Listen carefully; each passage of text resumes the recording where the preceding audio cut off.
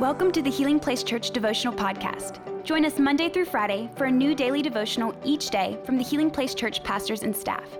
We hope this podcast will help you grow in your faith and will be a blessing and a resource to you as you pursue God daily.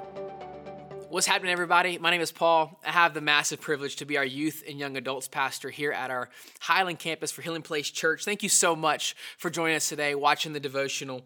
I'm going to read you a passage out of Deuteronomy chapter 11, and this is Moses talking. And he says, "Teach them to your children, talk about them when you are at home and when you are on the road, when you are going to bed and when you are getting up. Write them on the doorpost of your house and on your gates, so that as long as the sky remains above the earth, you and your children may flourish in the land the Lord swore to give your ancestors." God, I just pray that today as I speak, Lord, that you would have your way, that just in the next few moments you would encourage us, you would equip us, you would empower us, Lord. Thank you so much for today, Lord. We love you in Jesus' name. See, the context here is that Moses is preaching to the Israelites before they enter into the promised land. Now, this is an important time for Israel because they are a brand new nation. They've just been given the law, and the law revealed, it represents God's character, his holiness, and it also represents how the people of Israel were to interact with God. Now, in Deuteronomy 11, Moses is talking to them. You need to read the whole chapter. I'm just reading a few verses to you today in 19 through 21, but he's given them really just two things. He's giving them the promises of blessing that flow from obedience, but he's also giving them the warnings of cursing that flow from rebellion. In the challenge here that Moses is giving, he is saying for the people not to only obey God for their own generation, but think about the future generations, that your descendants are counting on your obedience. Come on, the people behind you of tomorrow, they are counting on what you are doing today. So with this context in mind, let's read the scripture again. Moses, he says, teach them to your children.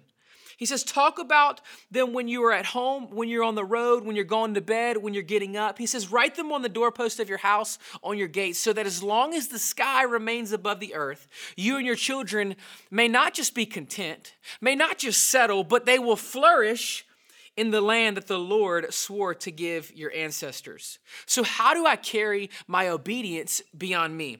How do I carry my obedience beyond the generation that I'm in? How do I make sure that my obedience of today can be an impact on the generation of tomorrow? I believe there's three key things that Moses says in this passage, in these three scriptures. There's three things. He says, teach them to your children, I think number one, teaching. I think teaching is so important. It is no one else's responsibility except my own to teach my children about God, about what we stand for, about what we believe and why we believe it. See, the question is not only what are my kids learning, but the more important question, I believe, is who is teaching my kids?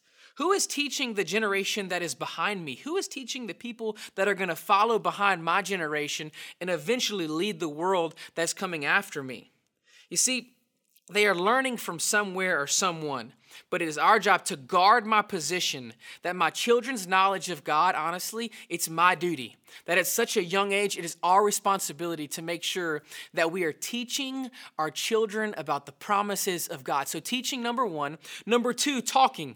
If conversations of God are about God are limited to Sundays and Wednesdays, it might be a reflection that your relationship with God is limited to only Sundays or Wednesdays. And I know that's a little harsh, and I'm kind of sorry for that if that's a little harsh, but the truth is that God has to be the center of our homes. And if he's going to be the center of our homes, he's got to be the center of our conversations. I think it's amazing that we have a God that we don't just get to talk about, but a God that we get to talk to. There's many, many, many religions that have dead gods, that they can only talk about God, their God. But we have not just their religion, but we have a relationship. It's so powerful. We have a relationship with a God that we get to talk to. So I encourage you, when you're in the car with your kids, pray with them. When you're about to drop them off at school, pray with them. When they're having a tough time, pray with them. include your children in your prayers at night before they go to bed. When they wake up in the morning, man, let prayer be the first thing y'all do. Maybe get a little kid's Bible or a Bible and just read a story or two with them every single day. That way you're teaching your children about God and you're talking to them about God and talking to God. The third thing that this passage tells us is transcribe. Put these things on the doorposts. Put these things on the doors. Let me tell you something. You need to put notes around your home for your kids. In their lunchbox, on their mirror where they brush their teeth, on their nightstand. They've got so many other things coming at them from all different directions. It's absolutely mad chaos. But the thing that can bring clarity and peace is leaving reminders and transcribing and writing these things down to show your children not just your ideas, your opinions, or your thoughts, but actual scriptures that speak life, that speak the promises, that speak the actual amazing faithfulness of God. Because what is the blessing that results from teaching and talking and transcribing? What did it tell us in Deuteronomy 11:21? It says that you and your children may flourish. God's design and his heart is not for you to be content or just be still. It is for you to flourish. And I pray that for anyone that God would give me influence for anyone that God would allow me to lead, especially the ones that have my last name, man, I pray that my wife and I, we would be constant reminders of God's goodness and his faithfulness. But we've got to teach them. We've got to talk about it. We've got to transcribe it. Father, we love you. We thank you for this amazing day. Pour your presence out on us. You are so faithful, God. Thank you, Lord, that you are alive, you are living. We can worship you, and you pour out your presence on us, God, because you are a faithful and a good God. Lord, we love you in Jesus' name. Amen. Thank you for listening. Take a moment to subscribe so you don't miss any of the daily devotionals, and be sure to share with your friends. For more information about HPC, visit healingplacechurch.org.